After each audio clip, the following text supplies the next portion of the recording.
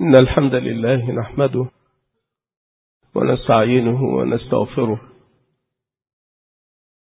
ونعوذ بالله من شرور أنفسنا ومن سيئات أعمالنا. من يهده الله فلا مضل له ومن يضلل فلا هادي له، وأشهد أن لا إله إلا الله وحده لا شريك له، وأشهد أن محمدا عبده ورسوله صلى الله عليه وعلى آله وسلم.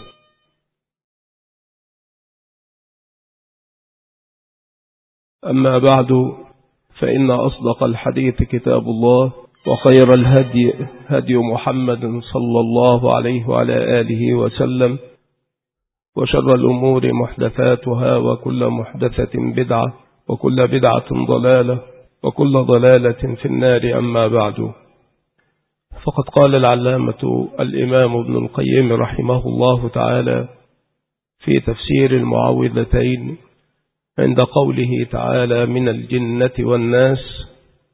اختلف المفسرون في هذا الجار والمجرور بما يتعلق، فقال الفراء وجماعة: هو بيان للناس الموسوس في صدورهم، والمعنى يوسوس في صدور الناس الذين هم من الجن والإنس، أي الموسوس في صدورهم قسمان: إنس وجن، فالوسواس يوسوس للجني كما يوسوس للإنسي. وعلى هذا القول فيكون من الجنة والناس نصب على الحال، لأنه مجرور بعد معرفة على قول البصريين، وعلى قول الكوفيين نصب بالخروج من المعرفة. هذه عبارته، ومعناها أنه لما لم يصلح أن يكون نعتا للمعرفة انقطع عنها فكان موضعه نصبا. والبصريون يقدرونه حالا، أي كائنين من الجنة والناس.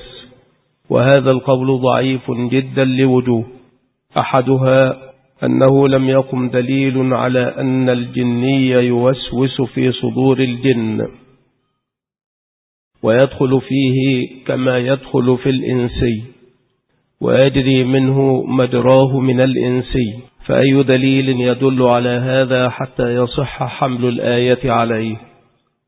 الثاني من الوجوه أنه فاسد من جهة اللفظ أيضا، فإنه قال: الذي يوسوس في صدور الناس، فكيف يبين الناس بالناس؟ فإن معنى الكلام على قوله يوسوس في صدور الناس الذين هم أو كائنين من الجنة والناس. أفيجوز أن يقال في صدور الناس الذين هم من الناس وغيرهم؟ هذا ما لا يجوز، ولا هو استعمال فصيح. الثالث من الوجوه أن يكون قد قسم الناس إلى قسمين: جنة وناس، وهذا غير صحيح، فإن الشيء لا يكون قسيم نفسه.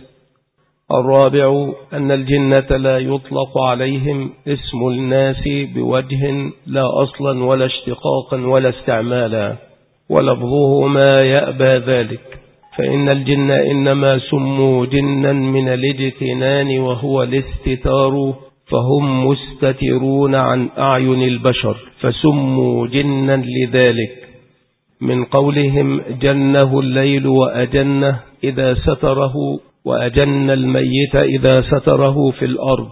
قال: ولا تبكي ميتا بعد ميت أجنه علي وعباس وآل أبي بكر، يريد النبي صلى الله عليه وآله وسلم. ومنه الجنين لاستثاره في بطن أمه. قال تعالى: وإذ أنتم أجنة في بطون أمهاتكم. ومنه المجن لاستثار المحارب به من سلاح خصمه. ومنه الجنة لاستثار داخلها بالأشجار. ومنه الجنة بالضم لما يقي الإنسان من السهام والسلاح. ومنه المجنون لاستثار عقله. وأما الناس فبينه وبين الإنس مناسبة في اللفظ والمعنى، وبينهما اشتقاق أوسط، وهو عقد تقاليب الكلمة على معنى واحد. والإنس والإنسان مشتق من الإيناس، وهو الرؤية والإحساس، ومنه قوله آنس من جانب الطور نارا، أي رآها. ومنه فإن آنستم منهم رشدا، أي أحسستموه ورأيتموه. فالإنسان سمي إنسانا لأنه يؤنس، أي يرى بالعين. والناس فيه قولان، أحدهما أنه مقلوب من أنس وهو بعيد، والأصل عدم القلب. والثاني وهو الصحيح أنه من النوس، وهو الحركة المتتابعة، فسمي الناس ناسا للحركة الظاهرة والباطنة، كما سمي الرجل بحارث وهمام، وهما أصدق الأسماء، كما قال النبي صلى الله عليه وآله وسلم، لأن كل أحد له هم وإرادة، وهي مبدأ وحرث وعمل، وهو منتهى. فكل أحد حارث وهمام، والحرث والهم حركتا الظاهر والباطن، وهو حقيقة النوس. وأصل ناس النوس تحركت الواو وقبلها فتحة فصارت ألفا. هذان هما القولان المشهوران في اشتقاق الناس. وأما قول بعضهم إنه من النسيان، وسمي الإنسان إنسانا لنسيانه، وكذلك الناس سموا ناسا لنسيانهم، فليس هذا القول بشيء. وأين النسيان الذي مادته النون والسين والياء إلى الناس الذي مادته النون والواو والسين؟ وكذلك أين هو من الإنس الذي مادته الهمزة والنون والسين؟ وأما إنسان فهو فعلان من أنس، والألف والنون في آخره زائدتان، إنسان، لا يجوز فيه غير هذا البتة، إذ ليس في كلامهم أنسنا حتى يكون إنسانا إفعالا منه، ولا يجوز أن يكون الألف والنون في أوله زائدتين، إذ ليس في كلامهم انفعل، فيتعين أنه فعلان من الإنس، ولو كان مشتقا من نسية لكان نسيانا لا إنسانا. فإن قلت فهلا جعلته افعلالا وأصله إنسيان كليلة إصحيان، ثم حذفت الياء تخفيفا فصار إنسانا، قلت يأبى ذلك عدم افعلال في كلامهم، وحذف الياء بغير سبب، ودعوى ما لا نظير له، وذلك كله فاسد، على أن الناس قد قيل إن أصله الأناس، فحذفت الهمزة فقيل الناس، واستدل بقول الشاعر إن المنايا يطلعن على الأناس الغافلين، ولا ريب أن أناسا فعال ولا يجوز فيه غير ذلك البتة. فإن كان أصل ناس أناسا فهو أقوى الأدلة على أنه من أنس، ويكون الناس كالإنسان سواء في الاشتقاق، ويكون وزن ناس على هذا القول عال لأن المحذوف فاؤه، وعلى القول الأول يكون وزنه فعل لأنه من النوس، وعلى القول الضعيف يكون وزنه فلع لأنه من نسي، فقلبت لامه إلى موضع العين فصار ناسا ووزنه فلعا. والمقصود أن الناس اسم لبني آدم، فلا يدخل الجن في مسماهم، فلا يصح أن يكون من الجنة والناس بيانا لقوله في صدور الناس، وهذا واضح لا خفاء فيه. وهذا هو المقصود الذي أراد الإمام رحمه الله أن يصل إليه. فالمقصود أن الناس اسم لبني آدم، فلا يدخل الجن في مسماهم، فلا يصح أن يكون من الجنة والناس بيانا لقوله في صدور الناس، وهذا واضح لا خفاء فيه. فإن قيل لا محذور في ذلك، فقد أطلق على الجن اسم الرجال، كما في قوله تعالى: وأنه كان رجال من الإنس يعوذون برجال من الجن. فإذا أطلق عليهم اسم الرجال لم يمتنع أن يطلق عليهم اسم الناس. قال في هذا الإيراد رحمه الله تعالى: هذا هو الذي غر من قال إن الناس اسم للجن والإنس في هذه الآية. وجواب ذلك أن اسم الرجال إنما وقع عليهم وقوعا مقيدا في مقابلة ذكر الرجال من الإنس، ولا يلزم من هذا أن يقع اسم الناس والرجال عليهم مطلقا. وأنت إذا قلت إنسان من حجارة أو رجل من خشب لم يلزم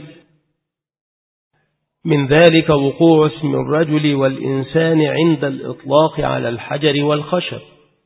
وأيضا فلا يلزم من إطلاق اسم الرجل على الجني أن يطلق عليه اسم الناس، وذلك لأن الناس والجن متقابلان، وكذلك الإنس والجن. فالله سبحانه وتعالى يقابل بين اللفظين كقوله: يا معشر الجن والإنس، وهو كثير في القرآن. وكذلك قوله: من الجنة والناس، يقتضي أنهما متقابلان فلا يدخل أحدهما في الآخر، بخلاف الرجال والجن فإنهما لم يستعملا متقابلين، فلا يقال الجن والرجال كما يقال الجن والإنس. وحينئذ فالآية أبين حجة عليهم في أن الجن لا يدخلون في لفظ الناس، لأنه قابل بين الجنة والناس، فعلم أن أحدهما لا يدخل في الآخر. فالصواب القول الثاني، وهو أن قوله من الجنة والناس بيان للذي يوسوس، وأنهم نوعان: إنس وجن.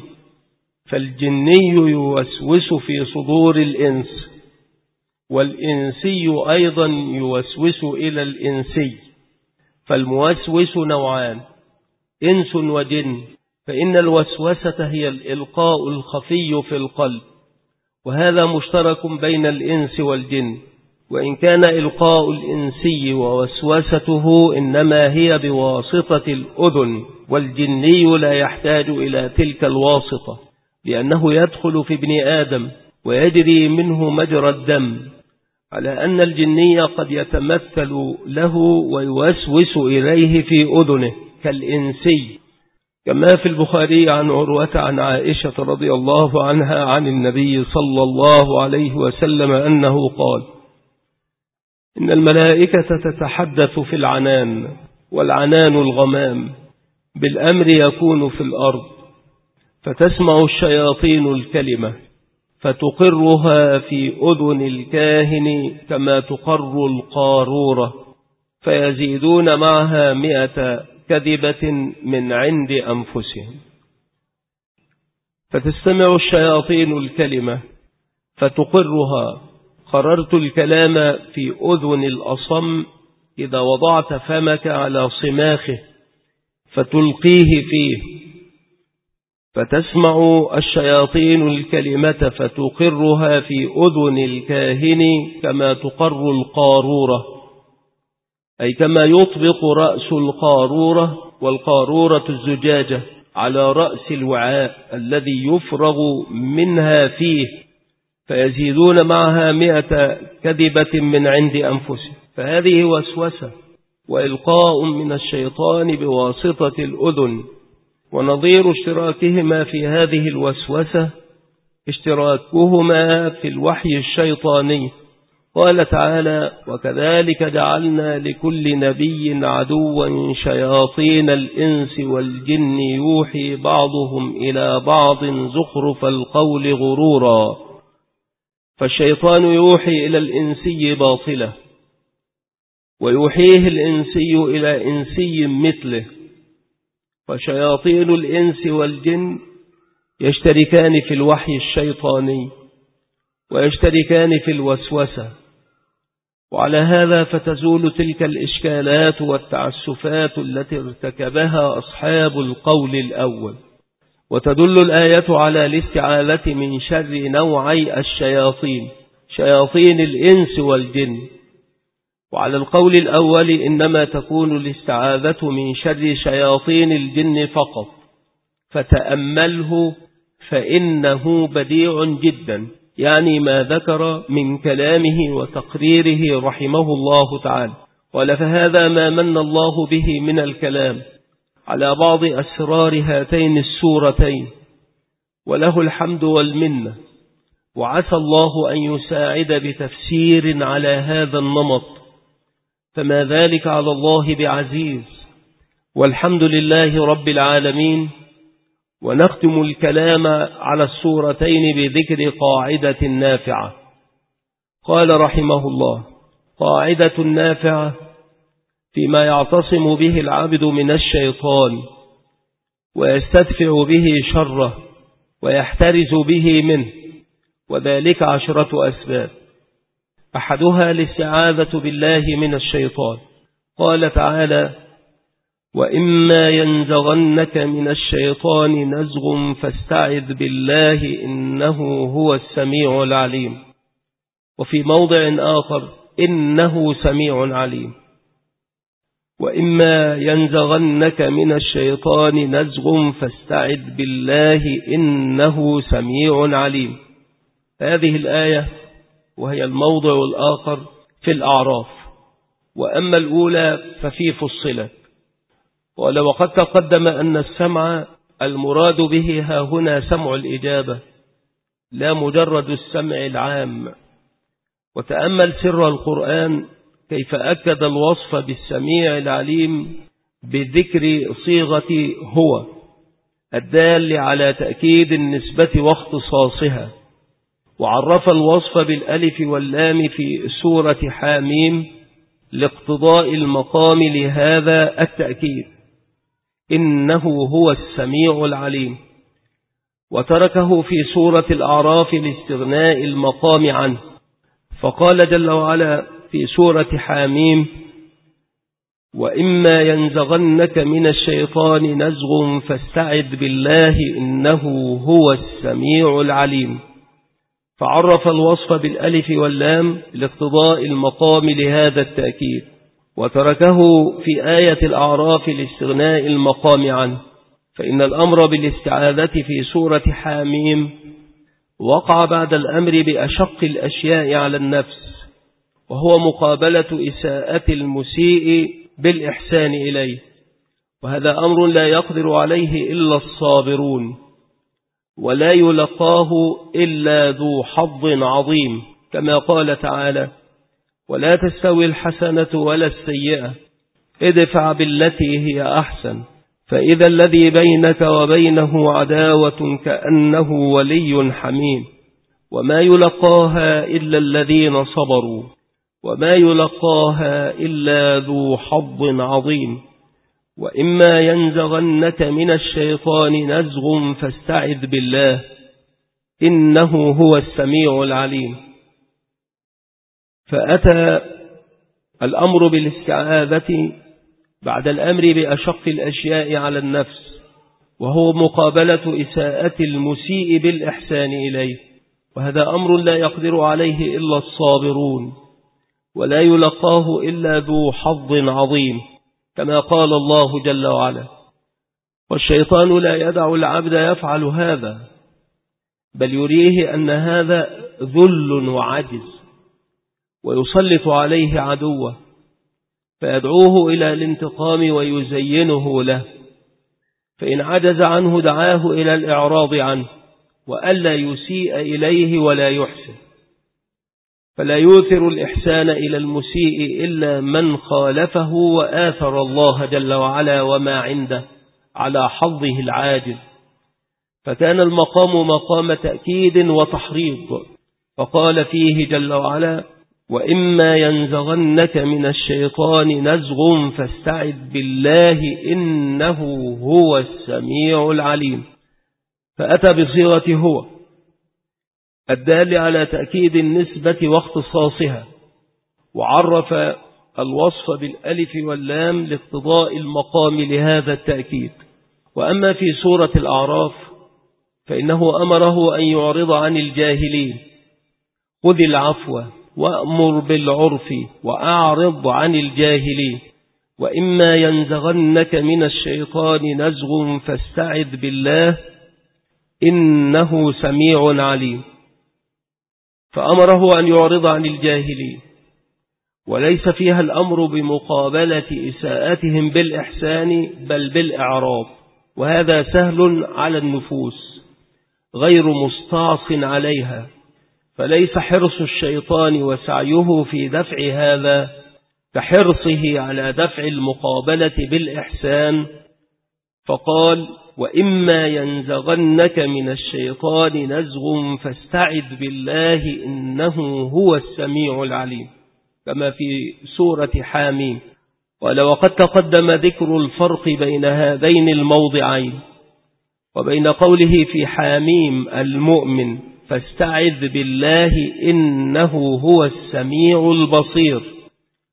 وفي صحيح البخاري عن عدي بن ثابت عن سليمان بن صرد قال: كنت جالسا مع النبي صلى الله عليه وسلم ورجلان يستبان، فأحدهما احمر وجهه وانتفقت أوداجه، فقال النبي صلى الله عليه وسلم: إني لأعلم كلمة لو قالها ذهب عنه ما يجد، لو قال أعوذ بالله من الشيطان الرجيم ذهب عنه ما يجد. فهذا هو الحرز الأول من الأحراز التي يتحرز بها الإنسان من الشيطان، وهو قوله أعوذ بالله من الشيطان الرجيم. الحرز الثاني قراءة هاتين السورتين، يعني سورة الفلق وسورة الناس، فإن لهما تأثيرا عجيبا في الاستعاذة بالله من شر الشيطان ودفعه والتحصن منه. ولهذا قال النبي صلى الله عليه وآله وسلم: ما تعوذ المتعوذون بمثلهما. وقد تقدم أنه كان يتعوذ بهما كل ليلة عند النوم، وأمر عقبة أن يقرأ بهما دبر كل صلاة. وتقدم قوله صلى الله عليه وآله وسلم: إن من قرأهما مع سورة الإخلاص 3 حين يمسي و3 حين يصبح كفته من كل شيء. فهذا هو الحرز الثاني، قراءة هاتين السورتين. الحرز الثالث قراءة آية الكرسي. ففي الصحيح من حديث محمد بن سيرين عن أبي هريرة رضي الله عنه قال: وكلني رسول الله صلى الله عليه وسلم بحفظ زكاة رمضان، فأتى آت فجعل يحفو من الطعام، فأخذته فقلت لأرفعنك إلى رسول الله صلى الله عليه وسلم، فذكر الحديث. فقال: إذا أويت إلى فراشك فاقرأ آية الكرسي، فإنه لن يزال عليك من الله حافظ، ولا يقربك شيطان حتى تصبح. فقال النبي صلى الله عليه وآله وسلم: صدقك وهو كذوب، ذاك الشيطان.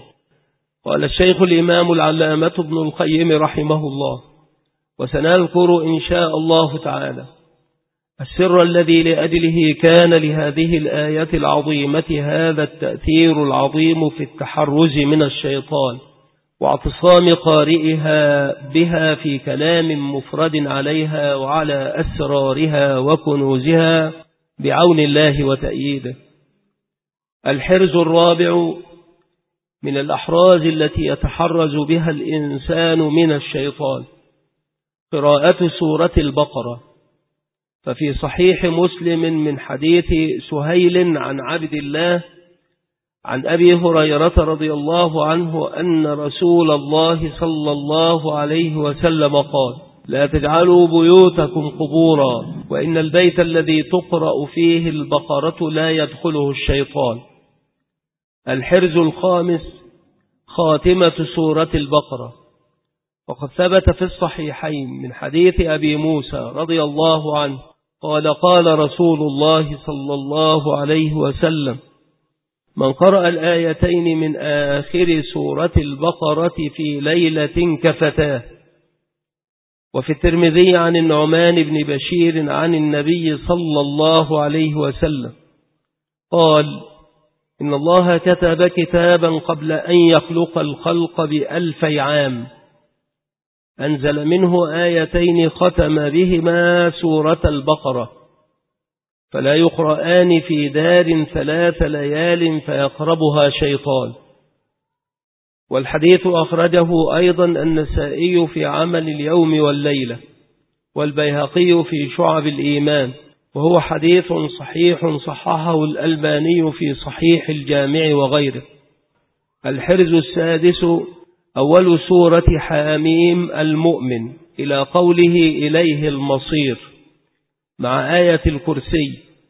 ففي الترمذي من حديث عبد الرحمن بن أبي بكر عن ابن أبي مليكة عن زرارة ابن مصعب عن أبي سلمة عن أبي هريرة قال: قال رسول الله صلى الله عليه وآله وسلم: من قرأ حاميم المؤمن إليه المصير وآية الكرسي حين يصبح حفظ بهما حتى يمسي، ومن قرأهما حين يمسي حفظ بهما حتى يصبح.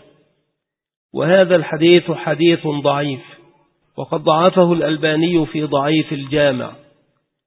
وقال العلامة ابن القيم رحمه الله في تقوية هذا الحديث: وعبد الرحمن المليكي وإن كان قد تكلم فيه من قبل حفظه، فالحديث له شواهد في قراءة آية الكرسي، وهو محتمل على غرابته.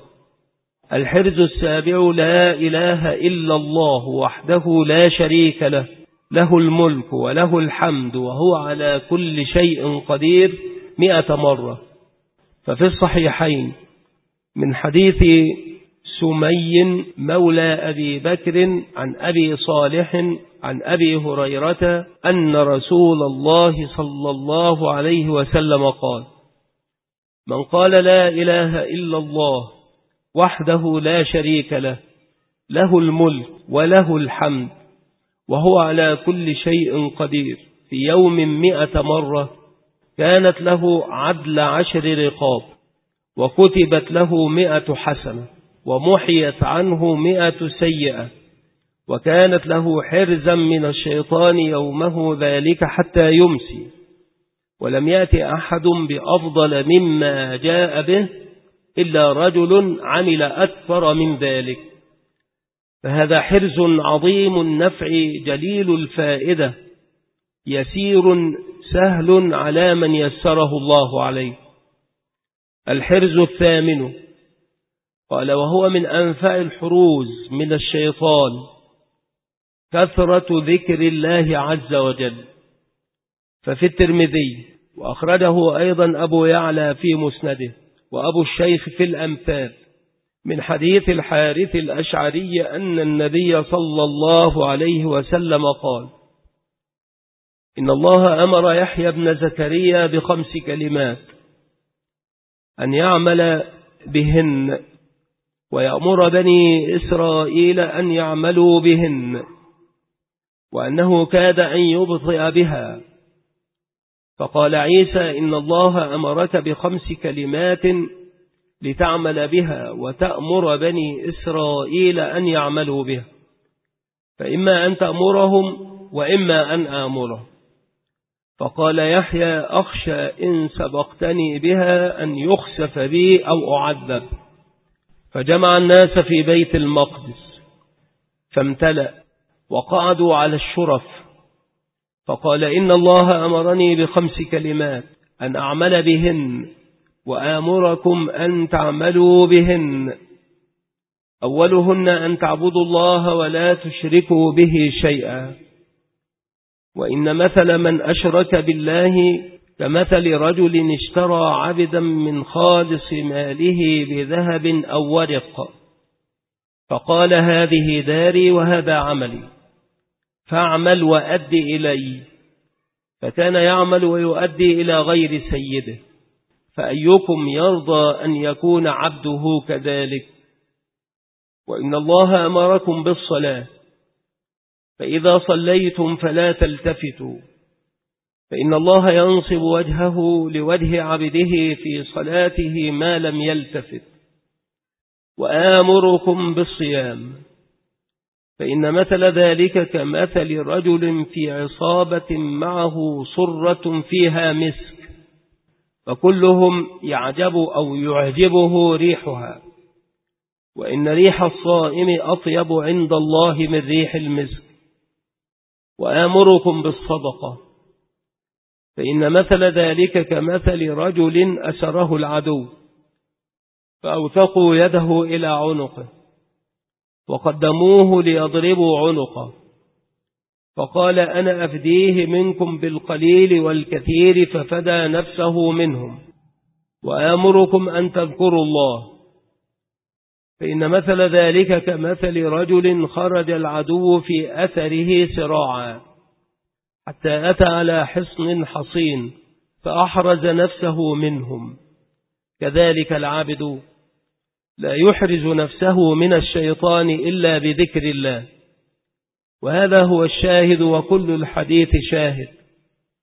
وآمركم أن تذكروا الله، فإن مثل ذلك كمثل رجل خرج العدو في أثره سراعا، حتى أتى على حصن حصين فأحرز نفسه منهم.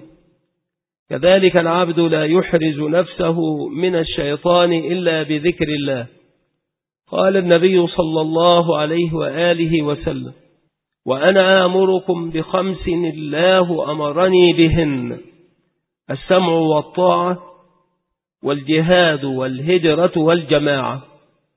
فإن من فارق الجماعة قيد شبر فقد خلع ربقة الإسلام من عنقه إلا أن يرجع. ومن ادعى دعوى الجاهلية فإنه من جثى جهنم، وهي الجماعة المحكوم عليهم بالنار. وقال رجل: يا رسول الله، وإن صلى وصام؟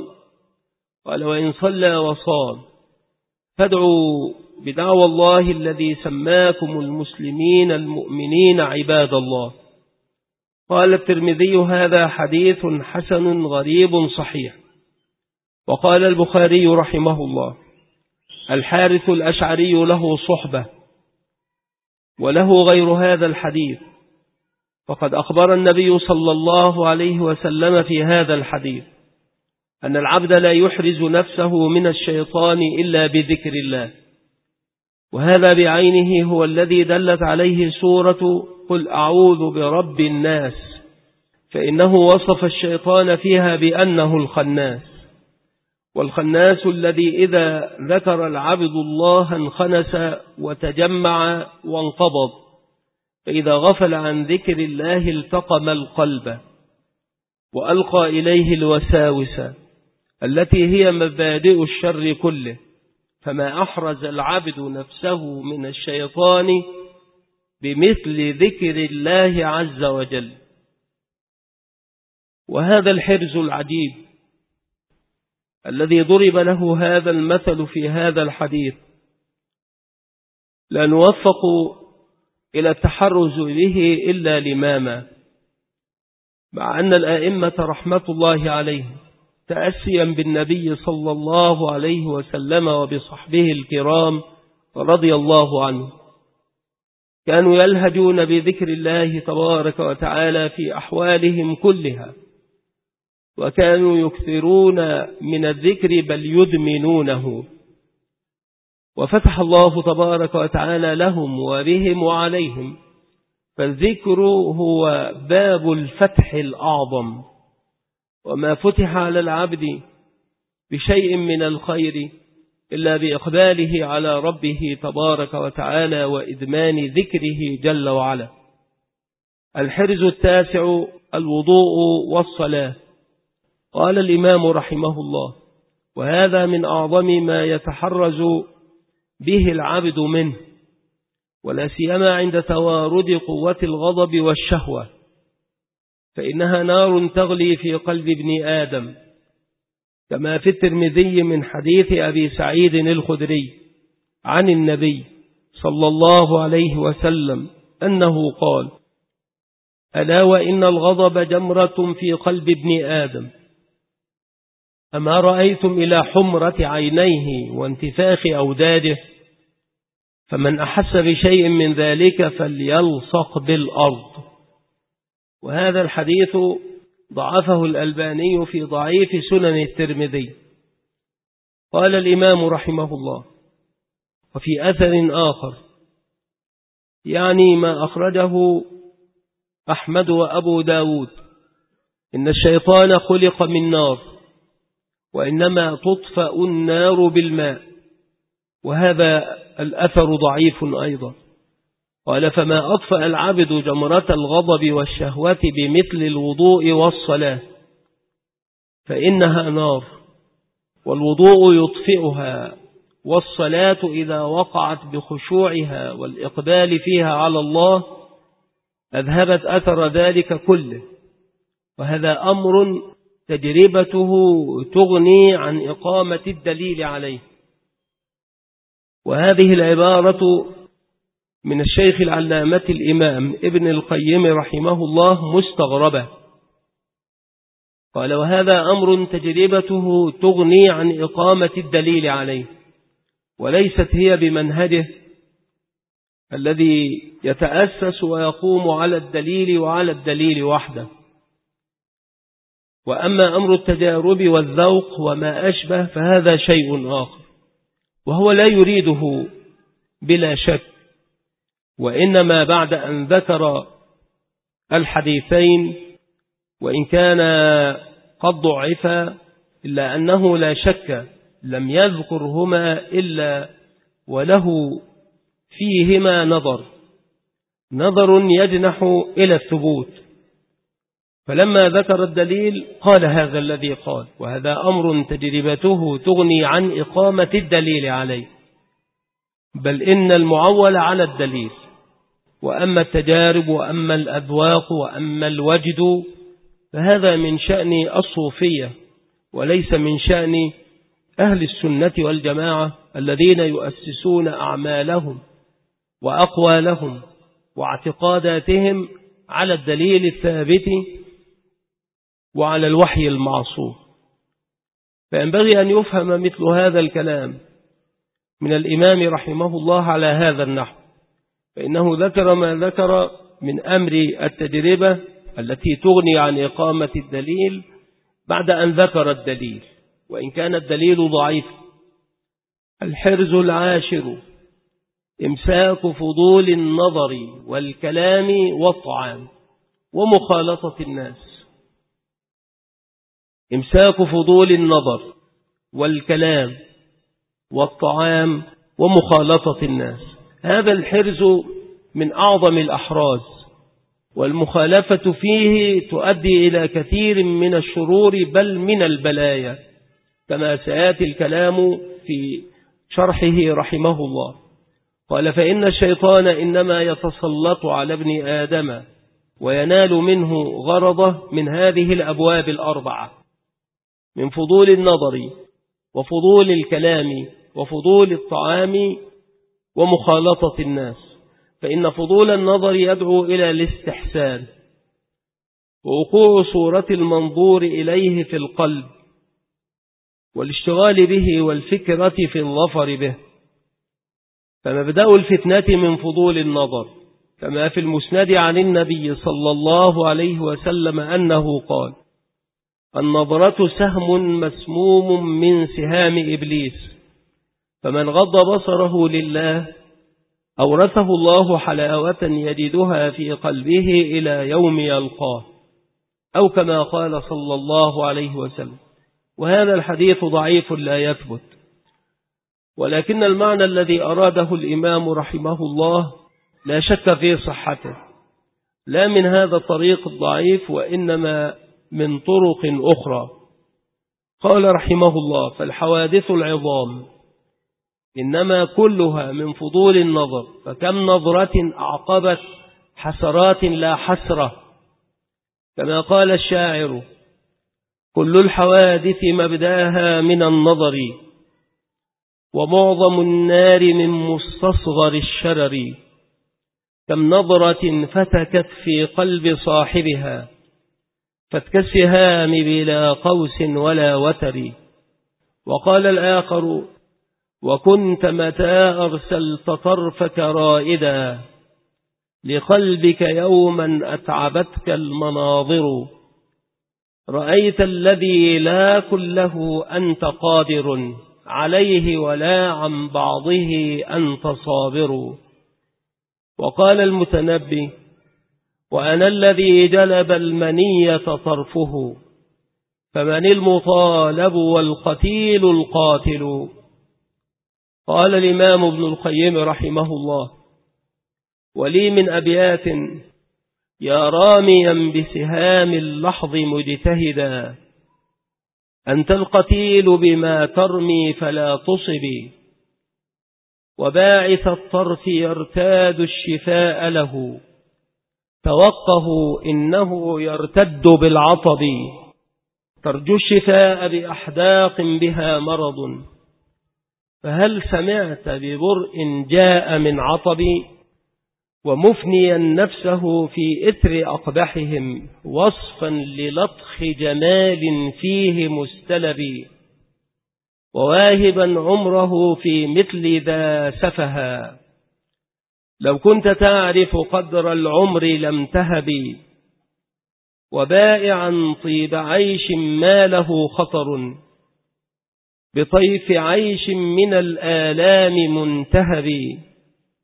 غبنت والله غبنا فاحشا، فلو استرجعت ذا العقد لم تغبن ولم تخب، وواردا صفو عيش كله كدر، أمامك الورد صفوا ليس بالكذب، وحاطب الليل في الظلماء منتصبا، لكل داهية تدني من العطب، شاب الصبا والتصابي بعد لم يشب، وضاع وقتك بين اللهو واللعب، وشمس عمرك قد حان الغروب لها، والضي في الأفق الشرقي لم يغب، وفاز بالوصل من قد فاز وانقشعت عن أفقه ظلمات الليل والسحب،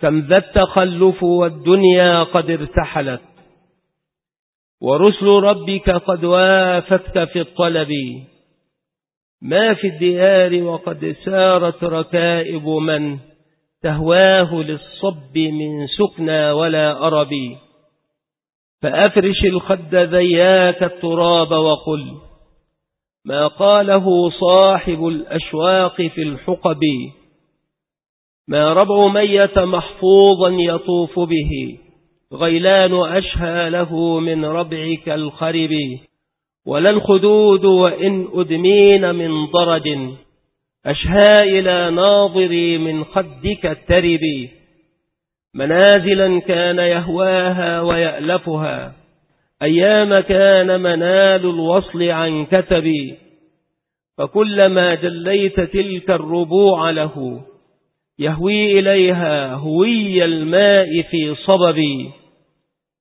أحيا له الشوق تذكار العهود بها، فلو دعا القلب للسلوان لم يجب، هذا وكم منزل في الأرض يألفه، وما له في سواها الدهر من رغب، ما في الخيام أخو وجد يريحك إن بثثته بعض شأن الحب فاغترب، واسر في غمرات الليل مهتديا، بنفحة الطيب لا بالنار والحطب، وعاد كل أخي جبن ومعجزة، وحارب النفس لا تلقيك في الحرب، وخذ لنفسك نورا تستضيء به يوم اقتسام الورى الأنوار بالرتب، فالجسر ذو ظلمات ليس يقطعه إلا بنور ينجي العبد في الكرب، والمقصود أن فضول النظر أصل البلاء، وأما فضول الكلام فإنها تفتح للعبد أبوابا من الشر كلها مداخل للشيطان، فإمساك فضول الكلام يسد عنه تلك الأبواب كلها. وكم من حرب جرتها كلمة واحدة.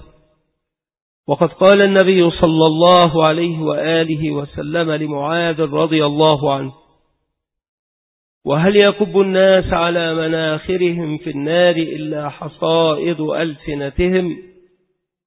وفي الترمذي وضعفه الألباني في ضعيف سنن الترمذي أن رجلا من الأنصار توفي، فقال بعض الصحابة: طوبى له.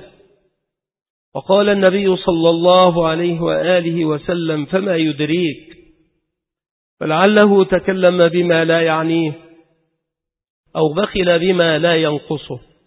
وأكثر المعاصي إنما تولدها من فضول الكلام والنظر، وهما أوسع مداخل الشيطان، فإن جارحتيهما لا يملان ولا يسأمان بخلاف شهوة البطن، فإنه إذا امتلأ يعني البطن لم يبق فيه إرادة للطعام. وأما العين واللسان فلو ترك لم يفترا من النظر والكلام، فجنايتهما متسعة الأطراف كثيرة الشعب عظيمة الآفات. وكان السلف يحذرون من فضول النظر كما يحذرون من فضول الكلام، وكانوا يقولون: ما شيء أحوج إلى طول السجن من اللسان. وأما فضول الطعام فهو داع إلى أنواع كثيرة من الشر، فإنه يحرك الجوارح إلى المعاصي ويثقلها عن الطاعات، وحسبك بهذين شرا. فكم من معصية جلبها الشبع وفضول الطعام، وكم من طاعة حال دونها. فمن وقي شر بطنه فقد وقي شرا عظيما. والشيطان أعظم ما يتحكم من الإنسان إذا ملأ بطنه من الطعام. ولهذا جاء في بعض الآثار: ضيقوا مجاري الشيطان بالصوم. وقال النبي صلى الله عليه وسلم: ما ملأ آدمي وعاء شرا من بطن. وهذا أخرجه أحمد والترمذي وهو حديث صحيح. ما ملأ آدمي وعاء شرا من بطن. ولو لم يكن في الامتلاء من الطعام إلا أنه يدعو إلى الغفلة عن ذكر الله عز وجل.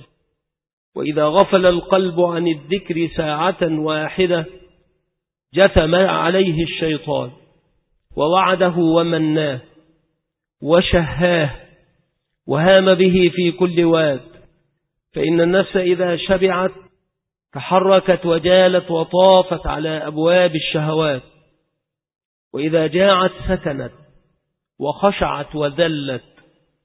وأما فضول المخالطة فهي الداء العضال الجالب لكل شر.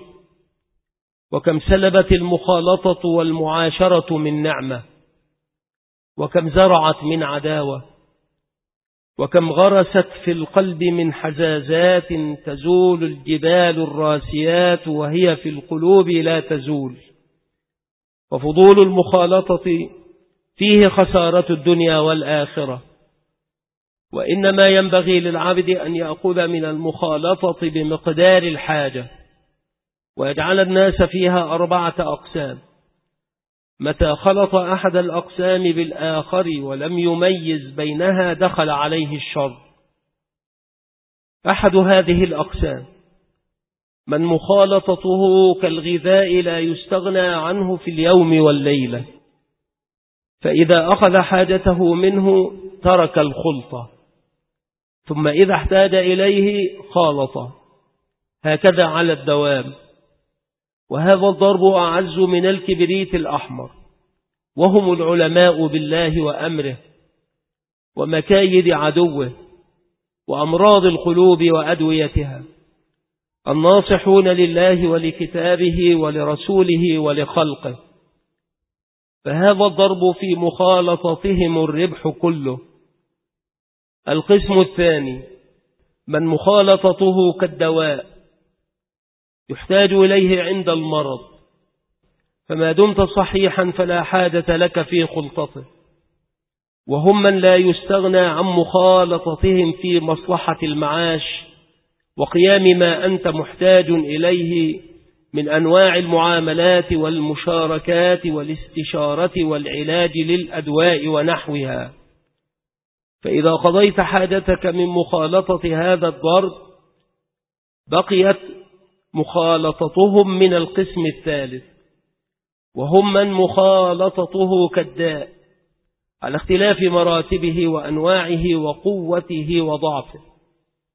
فمنهم من مخالطته كالداء العضال والمرض المزمن، وهو من لا تربح عليه في دين ولا دنيا، ومع ذلك فلا بد من أن تخسر عليه الدين والدنيا أو أحدهما، فهذا إذا تمكنت مخالطته واتصلت فهي مرض الموت المخوف. ومنهم من مخالطته كوجع الضرس يشتد ضربا عليه، فإذا فارقك سكن الألم. ومنهم من مخالطته حمى الروح، وهو الثقيل البغيض الذي لا يحسن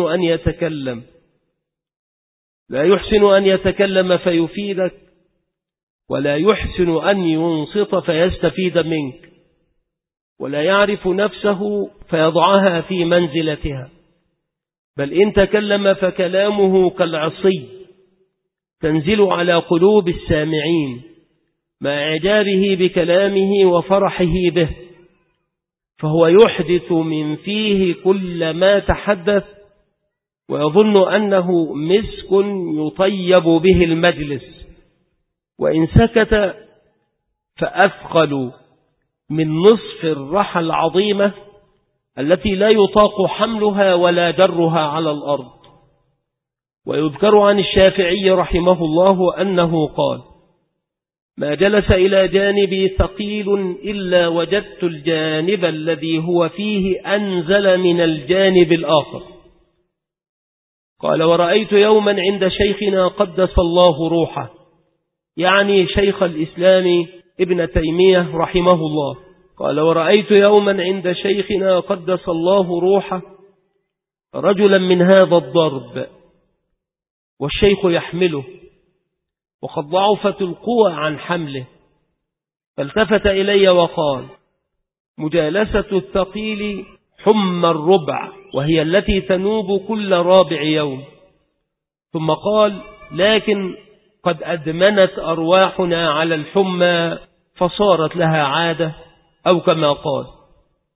وبالجملة فمخالطة كل مخالف حمى للروح فعرضية ولازمة. ومن نكد الدنيا على العبد أن يبتلى بواحد من هذا الضرب، وليس له بد من معاشرته ومخالطته، فليعاشره بالمعروف حتى يجعل الله له فرجا ومخرجا. القسم الرابع من مخالطته الهلك كله، ومخالطته بمنزلة أكل السم، فإن اتفق لآكله ترياق وإلا فأحسن الله فيه العزاء. وما أكثر هذا الضرب في الناس لا كثرهم الله، وهم أهل البدع والضلالة الصادون عن سنة رسول الله صلى الله عليه وسلم، الداعون إلى خلافها، الذين يصدون عن سبيل الله ويبغونها عوجا، فيجعلون البدعة سنة والسنة بدعة والمعروف منكرا والمنكر معروفا. إن جردت التوحيد بينهم قالوا تنقصت جناب الأولياء والصالحين، وإن جردت المتابعة لرسول الله صلى الله عليه وسلم قالوا أهدرت الآئمة المتبوعين. وإن وصفت الله بما وصف به نفسه وبما وصفه به رسوله من غير غلو ولا تقصير قالوا أنت من المشبهين. وإن أمرت بما أمر الله به ورسوله من المعروف ونهيت عما نهى الله عنه ورسوله من المنكر قالوا أنت من المفتنين. وإن اتبعت السنة وتركت ما خالفها قالوا أنت من أهل البدع المضلين.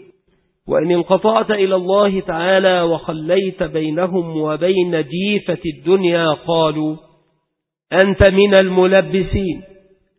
وإن تركت ما أنت عليه واتبعت أهواءهم فأنت عند الله من الخاسرين وعندهم من المنافقين.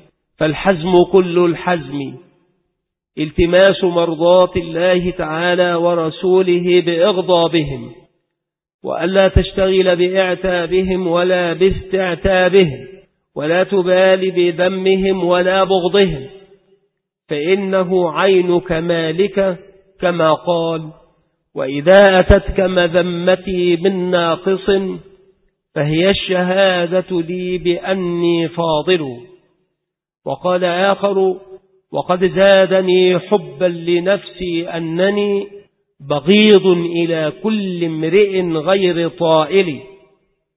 فمن كان بواب قلبه وحارسه من هذه المداخل الأربعة التي هي أصل بلاء العالم، وهي فضول النظر والكلام والطعام والمخالطة، واستعمل ما ذكرناه من الأسباب التسعة التي تحرزه من الشيطان، فقد أخذ بنصيبه من التوفيق، وسد على نفسه أبواب جهنم، وفتح عليها أبواب الرحمة، وانغمر ظاهره وباطنه، ويوشك أن يحمد عند الممات عاقبة هذا الدواء. فعند الممات يحمد القوم التقى، وفي الصباح يحمد القوم السرى، والله الموفق لا رب غيره ولا إله سواه. تم تفسير سورتي المعوذتين، والحمد لله أولا وآخرا، وصلى الله على نبينا محمد وعلى آله وصحبه والتابعين لهم بإحسان آمين. فهذا تفسير العلامة الإمام الحبر الهمام ابن القيم رحمه الله تعالى للمعوذتين، وفيه من الإشارات اللطيفة والدرر العالية المنيفة كالدراري التي تلمع ظاهرة في أفق السماء، فيه من ذلك ما لا يقادر قدره. فنسأل الله أن يرحمه رحمة واسعة، وأن يغفر لنا وله، وأن يجمعنا وإياه مع النبي صلى الله عليه وآله وسلم في الفردوس الأعلى من الجنة.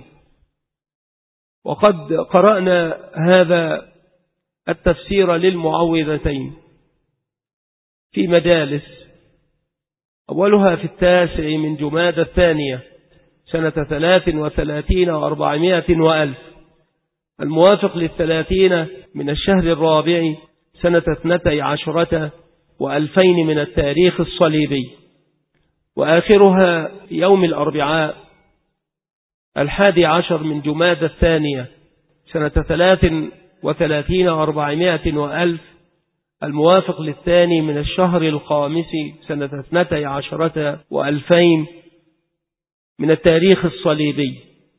نسأل الله أن يتقبل منا وأن ينفع بهذا الكلام العظيم لهذا الإمام الكبير، وأن يعصمنا من الشيطان الرجيم، إنه على كل شيء قدير.